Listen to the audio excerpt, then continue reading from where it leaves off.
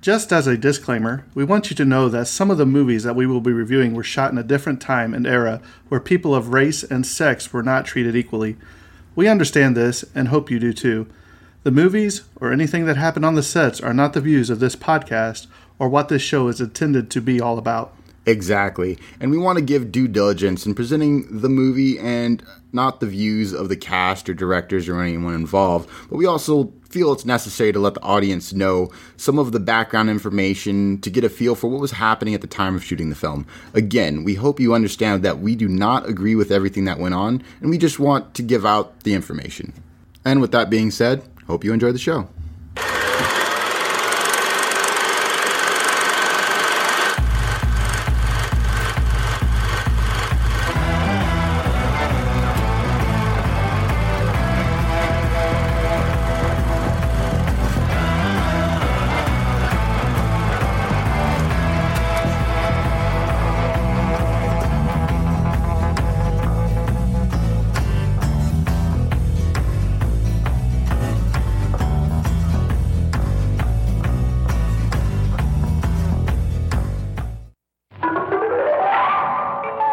My name is Bond, James Bond. My instructions were implicit. I was to leave for Jamaica in 2 hours. License to kill. Now you maybe miss it.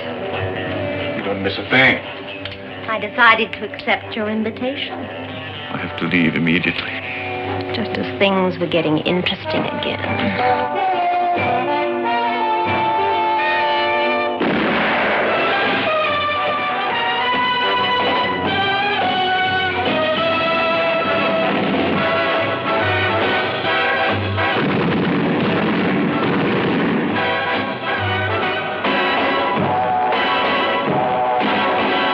James Bond, 007. Licensed to kill whom he pleases, where he pleases, when he pleases. From the elegant clubrooms of Mayfair to exotic island night spots. Good evening. Who pays you? You. Tell us. A strange adventure of intrigue, treachery, and love. Hello? Oh, Mr. Bond.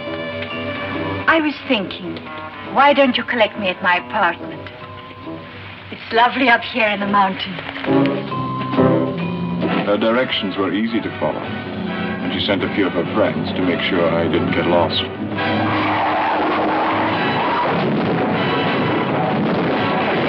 She thought I was dead, but I proceeded to prove her wrong.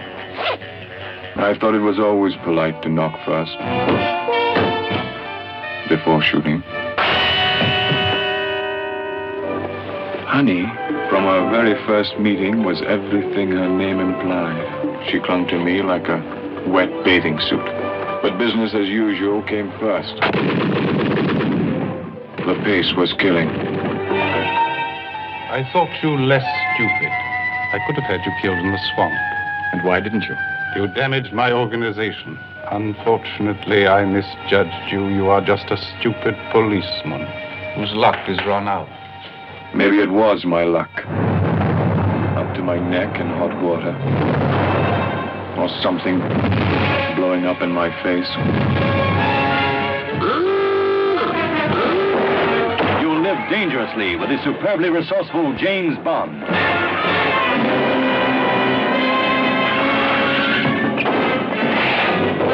The explosive screen dramatization of the book that has entertained millions of readers. The exotic and tantalizing Dr. No.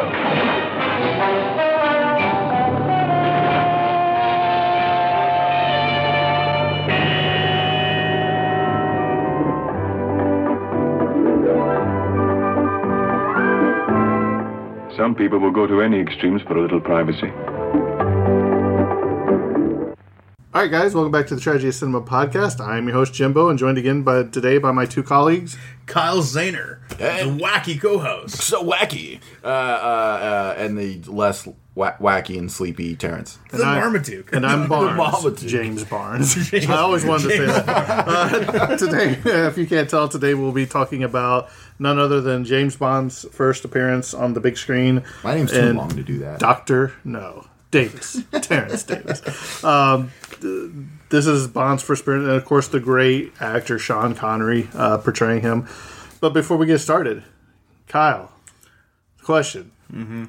What would be your 3 digits if you were the agent? It wouldn't be 007. What would it be? Oh, no. Can I use this? While you think about that, I want to use this opportunity to see a joke I saw online. It was hilarious. It was to see a joke. It was it's based on like online first person shooters. Like they call me 007. 0 kills, 0 assists, 7 deaths. That must be Apex Legends. Kyle, did you think of your agent number? Yeah. Probably 447. I don't know. 447. This is Agent 4. No. I got 269. Dash you fine. Why not? What 187? 187. Here is mine. It's Agent 999 because I was the last resort. Kyle's like, well, I'd be Agent 1000 because I'm starting a new millennium. Yeah. All right, so without further ado, let's go ahead and jump right in because after last week's Mr. Rogers' Neighborhood, all glorifying, we're getting down to some nitty gritty murders in this. So, Terrence, some fun Bond. Take it away. So we have Mr. No. No, Dr. No. Sorry, and he's got his doctorate. He spent 6 years in college, Terrence. You got to respect him. As you can tell, that man earned his title. Exhausted as always, and I'm just going off the hook. Yeah, I know. Dr. No, I don't even know where that came from. He didn't get his. That's after his master's. Yeah. Dr. No. 1963. This released May 8th, 1963. The budget for this was $1.1 million, and this grossed $16 million. 16. And worldwide, also $16 million. It only made about 10,000 worldwide, so it wasn't so great in international audience. But at the same time, Hollywood wasn't really breaking the bounds worldwide either. Then we have I have the box office for this movie, and it's interesting. It's on the top 10 and just really close to top 5, but on the top, and I just did top 7 because spoiler alert, Dr. No is at number 7 of the box office list. So Kyle, let me know if you've seen any of these movies he's about to name. Okay, one quick note that I just did the inflation calculator. $16 million in 1962, the equivalent of about $147 million today. Yeah, so a small budget movie. Yeah. Well, actually, even now, that became like a small earnings, maybe a small gross. Yeah. Okay, go forward. So, box office, 1963. Number 1, we have Cleopatra. Have you seen it, Kyle? No, I've not. I haven't either.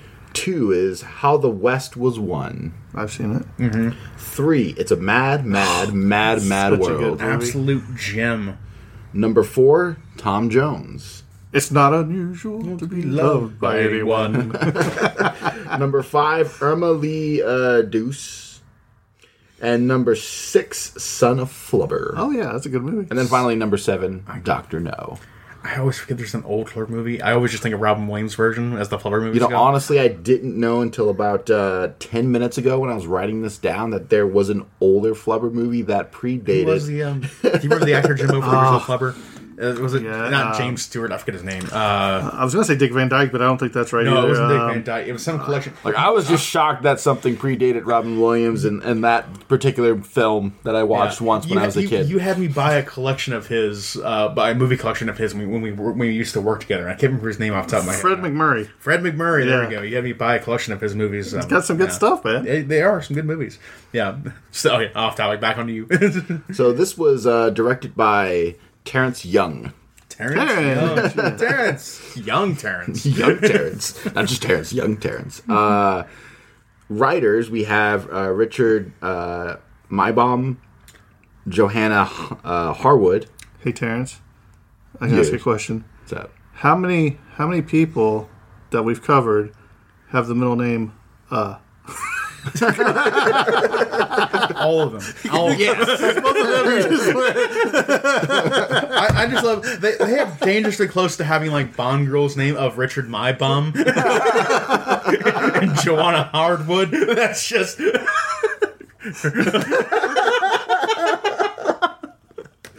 I'm sorry, maybe a little too risky for the podcast. We have just derailed this episode. So we have Berkeley. You can't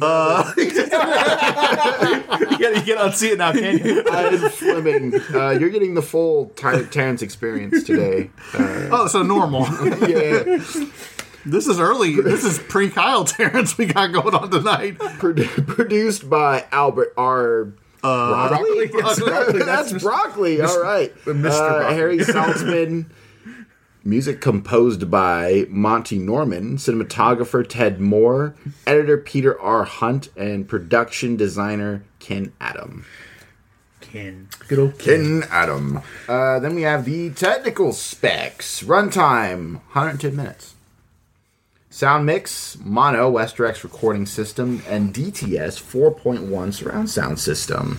This movie is in color. Its aspect ratio is 1.66 by 1. Camera used to record this was a Mitchell BNC. This was edited in Technicolor London, UK.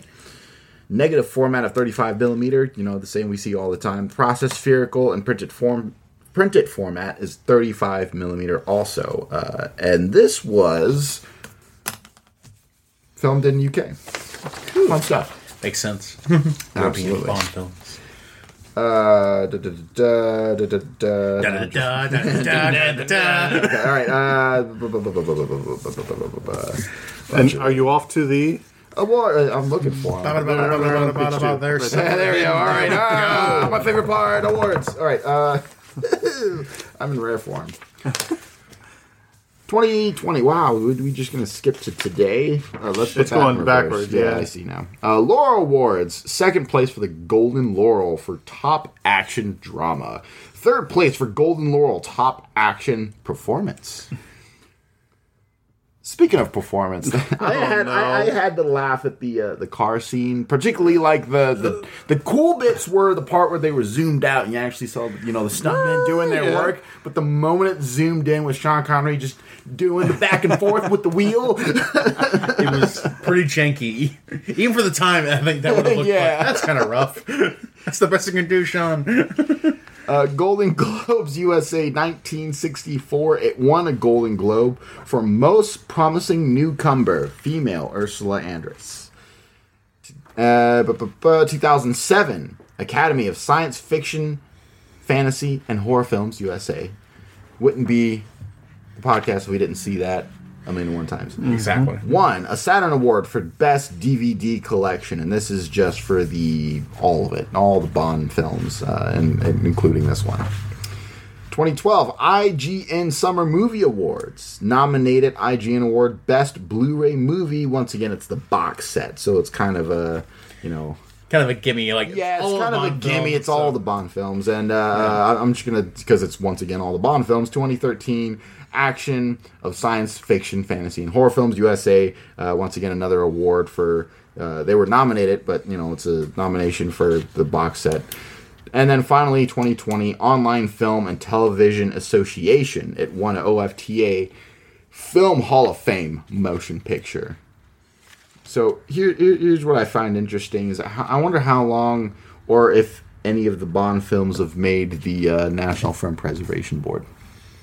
I wouldn't know just because they're UK-based films. So well, I always forget how long a movie has to be out before it hits the National Film Preservation Board. Speaking of that, you just posted something on the Facebook group today.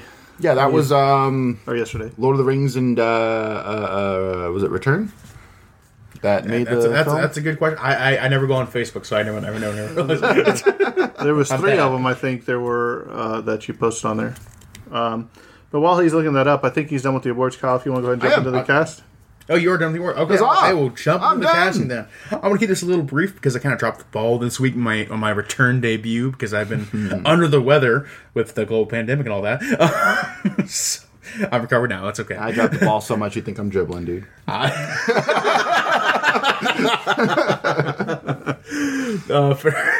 enough. But of course, starting out, we have the legendary Sean Connery playing James Bond in this film. He appeared in 4 other Bond films, including Goldfinger, From Russia with Love, Thunderball, and Never Say Never Again. And then outside of that, of course, you have films like The Rock and Entrapment, The Dragonheart, so many films. The Hunt for Red October.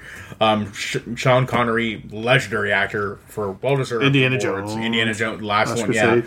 Last Crusade, and absolutely terrific. So just Sean Connery just made a lot of great films. So good for him. Then next up we have Ursula Andress playing Honey Rider. She worked in a few other films, such as she was in the sequel Casino Royale, and she was also in Clash of the Titans in 1981. Next up, we have Joseph Wiseman playing Dr. No, the titular villain.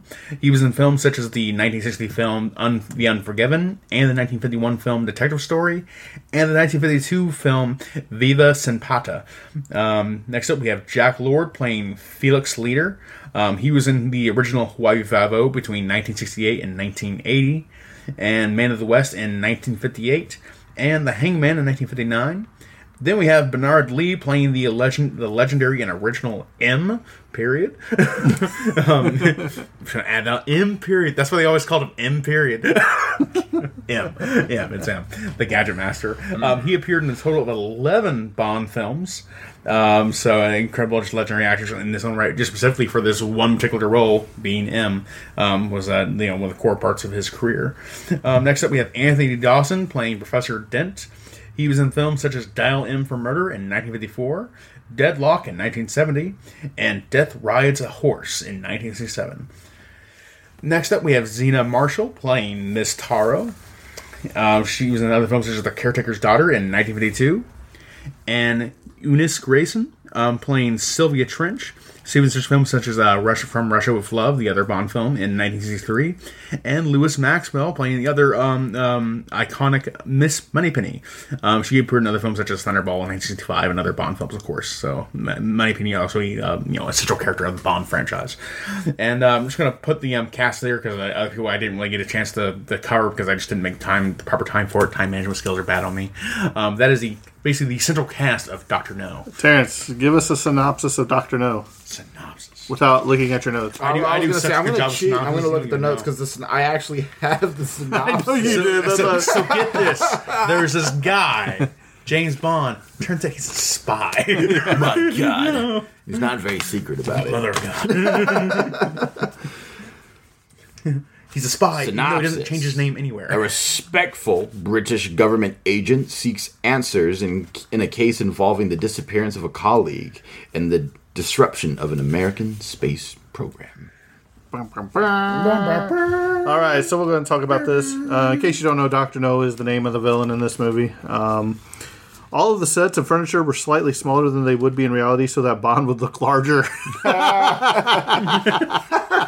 That's a really funny fact. I like that. Sean Connery was fitted with a toupee for this film. He had started losing his hair when he was only 17, and he began wearing a hairpiece in films in 1958. From Goldfinger onwards, he wore a full wig. In this film, he wore a dry toupee and a wet toupee for when he was in the water. What do you need, Kyle? Oh. Pausing it for Kyle. All right, now that we've settled Kyle down, let's get back to it. Sean Connery... Or not, because I found out about the National Film Registry Board. Oh, no! So it was 3 movies. WALL-E, Star Wars Return of the Jedi, and Selena, among other movies. Okay. Good grief. So anyway, 007, Sean Connery, he was afraid of spiders. The shot of the spider in his bed was done with a sheet of glass between him and the spider, which can be seen in one shot in the movie.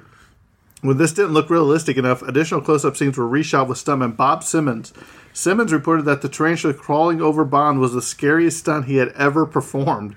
According to Stephen J. Rubin's 1981 book, The James Bond Films, this tarantula was named Rosie. Aww, Rosie's so cute.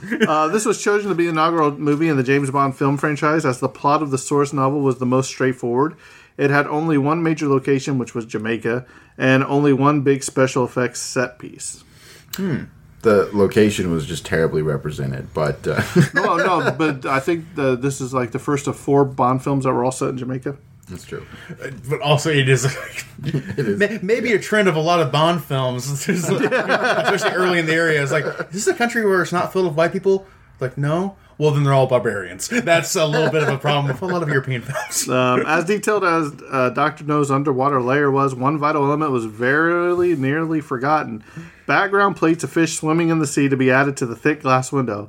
The necessary film was quickly found among library footage the day before the scene was to be filmed. When it turned out the footage featured extreme close-ups of goldfish, it was decided to have Dr. No explain that the window works as a magnifying glass. That's fantastic. Wow. Yeah, Making do hilarious. with what you got. I appreciate that. Do you remember when they walk in, they're going to eat, him and Ursula Andress is going to eat supper or whatever with Dr. No, and they look at that painting to the side, and Sean Connery just stares and looks at it for a second, and then he goes on up.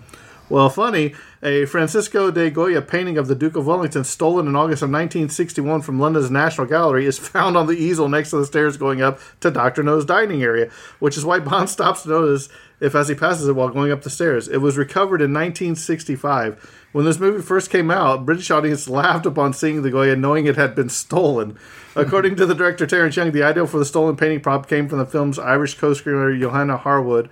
A clip of this scene is featured in The Duke 2020, which dramatized the theft. I thought that was just funny, though. You know what I mean? Oh, yeah. It's true attention to detail, especially for the era. Yeah. According to Lois Maxwell, Ursula Andress made quite an impression at the wrap party. At the party, she danced with all the crew, and she was the first grown woman I had ever known who didn't wear a bra. As she danced, those wonderful breasts were just swaying. I remember thinking how marvelous it must be to be that uninhibited, and I wanted to throw my bra off, but I didn't have the courage. Ursula Andress, the life of the party. After viewing this movie, James Bond creator Ian Fleming reportedly described it as being dreadful. It's just simply dreadful. So I guess he didn't really like it. So that's how it goes sometimes. The armorer who gives Bond his Walther PPK at the start of the movie is Major Boothroyd, who is in the next movie From Russia With Love, who played by Desmond Llewellyn. Beginning with Goldfinger, the armorer would forever be known as Q, or the Quartermaster. Quartermaster. This is the only Bond film in which W07 W.C. Fields. W.C. Fields, yo. The only W07 is the wish.com of Bond. in which 007 is this is the only film in which 007 is battered / attacked by a woman. Miss Taro spits in his face and he does not retaliate. So, fun fact about that. Every movie where he gets assaulted by a woman, he immediately fights back and just goes aggressive, as Sean Connery does in real life. Sorry. God rest his soul. God rest his soul. Bless his heart. Sorry. Okay, going forward. I'm trying to take Legendary note. actor, not a great person. Yes. Let's see. So, while searching for Dr. No's hideout, Honey Rider and Quarrel speaks of a dragon being sighted in the beach. Bond states clearly that there are no such thing as dragons, and this is hilarious because in 1996, Dragonheart was released. The voice of Drago the Dragon was provided by Sean Connery. That is just one of the funniest facts of all time. There's no such thing as dragons. I am the last one. Sir Sean Connery won the role of James Bond after producer Albert Broccoli attending a screening of Darby O'Gill and the Little People in 1959. He was particularly impressed with the fist fight Connery has with a village bully at the climax of the movie. So, you ever seen Darby O'Gill and the Little People? Nope. Never. No. It's the one where he finds the leprechauns? Oh, you gotta see it. This is all you, Jimbo. I have no idea. This doesn't even exist to me. Connery's suits for the film were made by Savile Row tailor Anthony Sinclair. Sinclair stated that a truly great bespoke suit would be able to stand up to a good deal of abuse, such as grabbing by the lapels, and still look great afterwards. To prove his point, Sean Connery was asked to sleep in the suit. When he woke up the next morning, he was stunned to see that it looked fantastic. Oh, wow. That's incredible. That is Those really suits still around? Yeah, when Bond enters his apartment at the beginning and finds Sylvia Trench playing golf, she was originally supposed to be nude, but the censors objected to this. The disappointment in Kyle's voice. And this is, I think they said this is only the first one of only 3 films or 4 films you see Sean Connery's apartment. Oh, wow. That's 007, so. Interesting detail. In South Korea, the literal translation of the movie was 007 Murder Number. That's a great future title. That's a great name for a band, Murder Number. Great name for a song or album. I don't know. It's my new punk band name. Exactly. Here's something on the logistics side of things. So the scientific equipment worth almost 100,000 pounds was made available for the underground radioactivity laboratories, which stretced across 18,000 square foot space. That's pounds as in British money. Francs, yes. the sterlings, the all your fake money. Do you names. know who the cousin of author Ian Fleming was? Even though the pound is worth more than the dollar right now. Kyle, I'm joking. Sorry, Jimbo. Who was the cousin of Ian Fleming? The author of Ian Fleming. The author of Ian. What? The cousin of Arthur Ian. I have no idea what you're talking about right now. He wanted to play Dr. No, his cousin, Sir Christopher Lee. Oh. Wow. Okay. That's a really small world moment there. Right. Especially since Sir Christopher Lee was a real spy. Although there are persistent Saruman. He did all of the James Bond things for real. Yeah, I know, right? Although there are persistent Always will never rumors cease to amaze me. that Ursula Andress was naked in the shower scene to clean her of radiation, closer inspection reveals that she is wearing a nude-colored one-piece swimsuit. And Kyle said, the studio's Japanese affiliate originally translated the title as "We Don't Want Doctors." Sir Sean Connery is the godfather of Ursula Andress' son, Dimitri Hamlin. So speaking of Ursula Andress, she hated filming that scene where Bond, Ryder, and Quirrell were confronting the dragon tank because the marshes and the swamps just terribly smelly, just really bad, just awful. Yeah, some of these things are a lot better to see than to be experienced.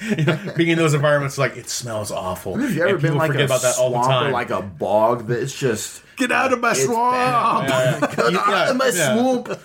People forget about that all the time. You see amazing photos of beautiful places, and it's like, you don't realize that place smells so bad. So bad. Honey Rider emerging from the sea is one of the most iconic scenes in all of the James Bond film franchises, and something that Ursula Andress is famed for to this day. Andress admits bewilderment.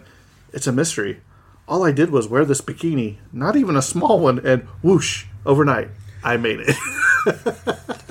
Yep. So I didn't know this because I've watched a lot of these and skipped a couple, and I've watched them outrageously out of order. But this is the first Bond movie. Mm-hmm.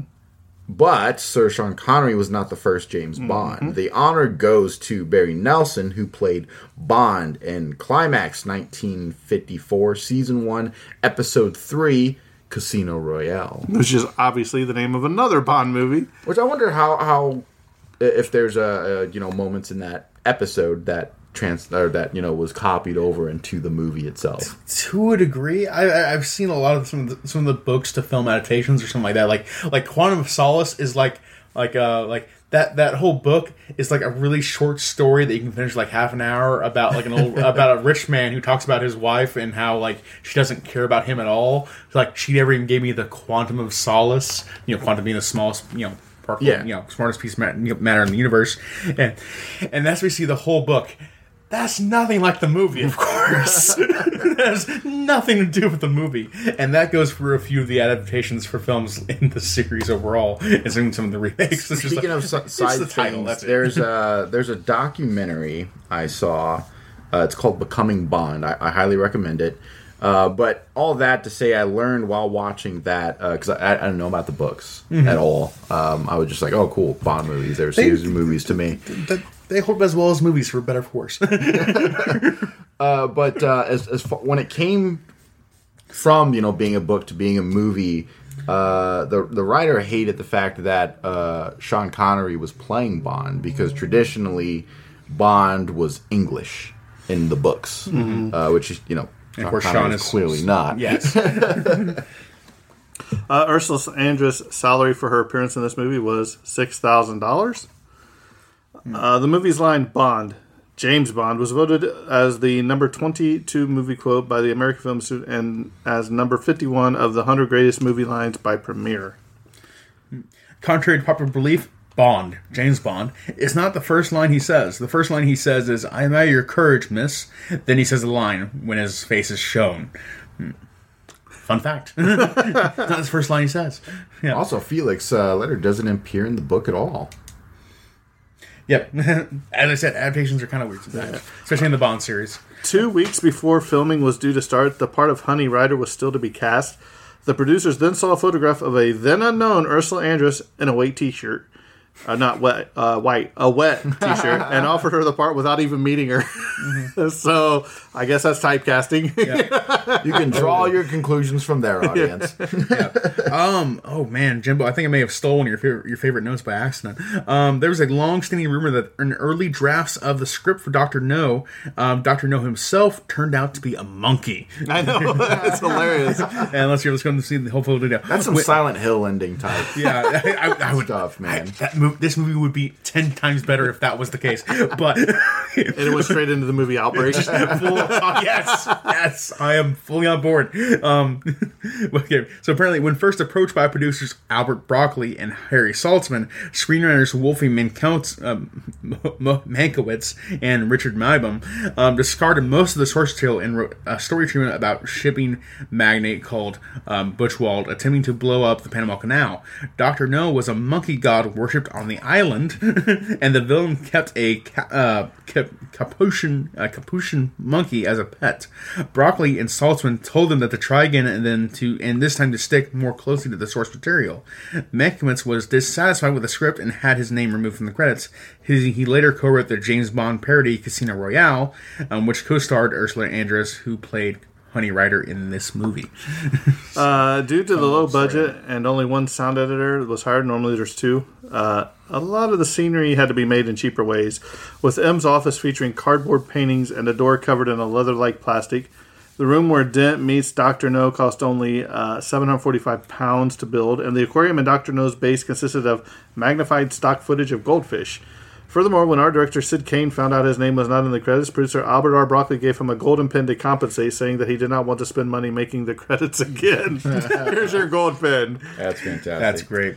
The sounds of birds throughout the film, sounds of birds whistling, were made by a children's bird call whistle, not actual recordings. Do you ever have one of those little things that you put on your tongue? Oh, I've had those before. They were terrible. Cool. I think they're cool. In the original novel, which when Bond's breaking out, there was going to be an obstacle course after that he had to go through for Dr. No. At the end, there was a seaside cage where he had to fight a giant squid.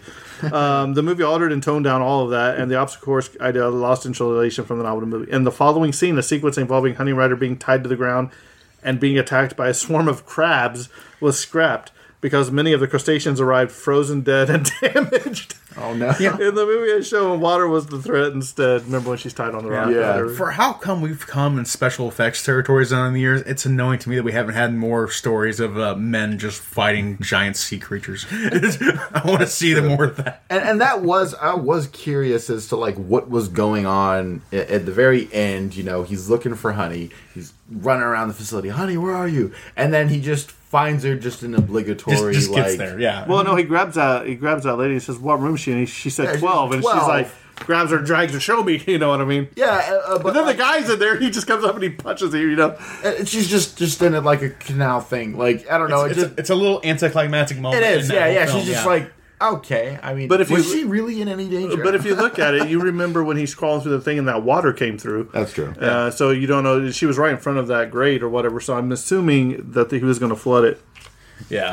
The white bikini worn by Ursula Andress in this movie was sold by her at Christie's auction in London on February 14, 2001 for £35,000 and was purchased by Kyle Zahner. Oh, no, sorry. It was purchased by Robert Earl of Planet Hollywood, and with commission and tax fees, the total was actually around £41,000. Before the auction, the bikini had been estimated to fetch £40,000. The bikini top originally was made from an underwire bra sold from a Saks Fifth Avenue in New York City.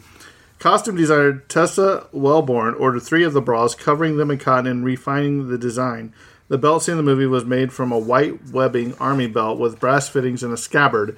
After this movie's release, bikini swimwear sales skyrocketed. She should have saved it and held out. She could have got more. Yep. In 2019, Cary Grant's daughter, Jennifer Grant, revealed that her father later regretted turning down the role of James Bond. He would have been a pretty good James Bond, too. An excellent James Bond, yeah, I agree. This is the only completely animated opening title sequence in the EON Productions James Bond official film franchise until Casino Royale in 2006. Huh. Owing to the limited wardrobe budget, Lois Maxwell wore her own clothes as Miss Moneypenny, as did other actors in similar small parts.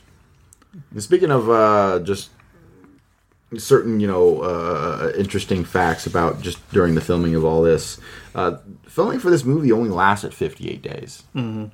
So, I mean, for what they did, it was pretty quick. Well, they only had one set, really, to build. It's all true. Yeah, pretty much. It's kind of like the rate of the films. Like, you're not doing a war movie where you have to make all these props and all these different, like, set locations and all that kind of stuff, all about the journey. This one's like, being a spy film, you do have, like, enclosed locations that you can just kind of film out and spread out the budget with and it'd be a little easier to film. So, speaking of different film locations, when they were on the film location for the Bond leaving the airport, they pass a pink Cadillac with a vanity plate reading Elvis. Dr. No's dragon tank that they were all afraid of, all the locals, was a swamp buggy covered in metal sheeting. To move it and keep it from sinking into the swamp, it moved on a special underwater ramp provided by art director Sid Kane. Yeah. When Dr. No goons appear along the beach to kill Bond, Quarrel, and Honey, the gunfire attracted the attention of a group of off-duty U.S. naval officers who went to the set to see what was happening. That's fantastic. They met the stories we have. We're like, yeah, gunfire was going off, and then the police showed up. It's like, yeah, it's tough making movies. The body count in this movie, 16. Actually, I wonder. I have to look up the statistics. I wonder if that's really low or high for James Bond movies. Actually, I mean, imagine that's kind of like if par we're for the including course. the newer ones, then pretty low. If we're including just the older ones, now are we throwing the Timothy Dalton one into the because that's a pretty high body count. I'm sure somebody has like a whole spreadsheet of like every era of films and like their statistics on like this is the average murder for Sean Connery. Because I want to say like Bond had a pretty, I would say that was probably about average for a Bond film until Timothy Dalton, and then we kind of like ramp up even when we get into the Pierce Brosnan, and then we just go all out once you hit Daniel Craig. So. Yeah. Well, like Pierce Brosnan, he took out an entire Antarctic base by himself, so he probably killed hundreds of people. Sorry. Okay. Although his voice is heard earlier, Dr. No doesn't appear until 1 hour and 27 minutes into the movie. So it's when he's like less is more. Even with a villain, like you have him show up late, that's when he feels more imposing. Yeah. Well, it's like the evil bad guy in Inspector Gadget. You only hear his voice at the end of every episode, pretty much. Was it Mr. Hook or Dr. Claw? Dr. Claw. Dr. Claw. I think you're right. Yes. John Steers was asked to help with the miniatures. He had only a budget of £1,000 for the effects of the destructions of Dr. No's fortress. Did you remember when it blew up? It looked like a little popsicle stick blowing up. Well, here's what I found like just kind of laughable about that whole deal is that was a radioactive facility. So like that explosion would have way more consequences and implications than they actually were, especially for the people within the distance. It's like they're fine. Like, oh yeah, Connor, he's just chilling. No, that man has radioactive poisoning, and so does that woman. And you should stay clear away from large them. quantities of radioactive material throughout, like that's going to be spread over a 50-mile radius at least, and then it's going to be windfall out. Oh my god, it goes bad. Well, I mean, it's like based off that Fukushima reactor or whatever that's still leaking over there by Japan. You remember when that typhoon went through there, right? Yeah. Remember that time Bond killed Jamaica? That's this movie. Sorry. The movie's United States release was stalled by a political climate after the Cuban Missile Crisis. I can certainly understand that given the subject matter of the film. Right. Once inside Dr. No's base, while they were being escorted to dine with Dr. No, Honey notices James' hands are sweating. This is possibly the only time in any Bond movie that he openly admits that he's scared. This also helps to remind the audience that he's a real man and not invincible and increases the tension. Something else I think is like a little bit lost even in modern films now. It's like it's not they're like the current film was Daniel Craig, and then moving on to the future, like he's not as down to earth and human as like other people. He's more just a completely assassin. He's just an assassin. Yeah. He's very standoffish. You think he has no emotion whatsoever. At least in the films I saw, where like I'm not impressed with his emotional range. He's just too much of an action hero. Yeah. Hopefully they improve that with the next Bond. And one thing I noticed at the end, when they're in the boat and he's like, "Hey, give me a tow or whatever," Yeah. And he sensitizes. If you watch James Bond and Ursula Andress, they switch places, different shots, like left to right, right to left, and I'm like, what? And then the part where he took off his shoes, remember, he gets electrocuted on that fence. He takes off his shoes to push open the grate or whatever. Yeah. As soon as he pushes it open, he puts his shoes behind him and he claws right through, and his shoes are on his feet again. And I'm like, did he have 2 pairs of shoes? James Bond is good. I was just like, man. Man accounts for You got anything else over there, Kyle? No, I'm finished up with my notes. All right. How about you? Let's start with Terrence this time. Terrence, what do you think about Sean Connery as James Bond? So this was my first time watching this particular Bond film. Really? And it was pretty good. So coming into this, I expected it. This seems to be a recurring theme with me when I jump into some of these movies. Is I expect it to be problematic, especially considering who's starring in it, time period, subject matter. Just too many things that are like this could not have aged well. No, it's still a really good movie. I mean, it's a Bond film, right? It's a solid spy movie. I'd watch it again, and I'd watch majority of the other Bond films again. I mean, I like Bond, so it's easy for me to come into this and be like, yeah, I'd watch it again. I really enjoyed it. If you like Bond, you come back and watch this movie. Or if you casually like Bond like I did and haven't watched this movie till now, watch this movie. It's good. Now, you do have to have sort of that likeness for sort of that spy, suaveness and sort of action-y kind of movie, but like action-y in, the 60s sense, not so much in like today's sense. He's not going full John Wick, right? But, it's that classic, spy film of like, you got your action, you got the suaveness of, the spy who's going to also, get the chick and all this other stuff. So it's, it's a classic movie in that sense. But overall, it's not too problematic. I mean, the only thing that was just the 2 glaring things that I had a problem with was more of the logistical part in the end. I'm like, yeah, no, that's just radioactive. We could have figured that something out better there. Yeah. And then secondly was just the absolute terrible representation of Jamaica as a whole. And I'm like listening to the music and I'm like none of that is actual Jamaican music. Like it has to be like, at best it would be like, yeah, we play this to like rope in tourists, but like we don't listen to this. Is what people in the UK think. We're just going to adopt that belief and do no research at all. Exactly. We're like they give us their money. You pay people believe. Yeah, they're giving us their money to play this crappy music. So here you go. But no, overall, yeah, I enjoyed it. Mm-hmm. That's what matters. It was entertaining. Yeah. It's a Bond film. Yeah. Overall, I think I kind of echo what Terrence kind of put down there. I agree throughout the entire Bond series and films in the 60s. Of course, you occasionally will come across things that are problematic nowadays or just don't kind of hold up, or just the moments just like, okay, this is a little too sexist even for me right now. This is going a little too far where I feel uncomfortable even just watching it.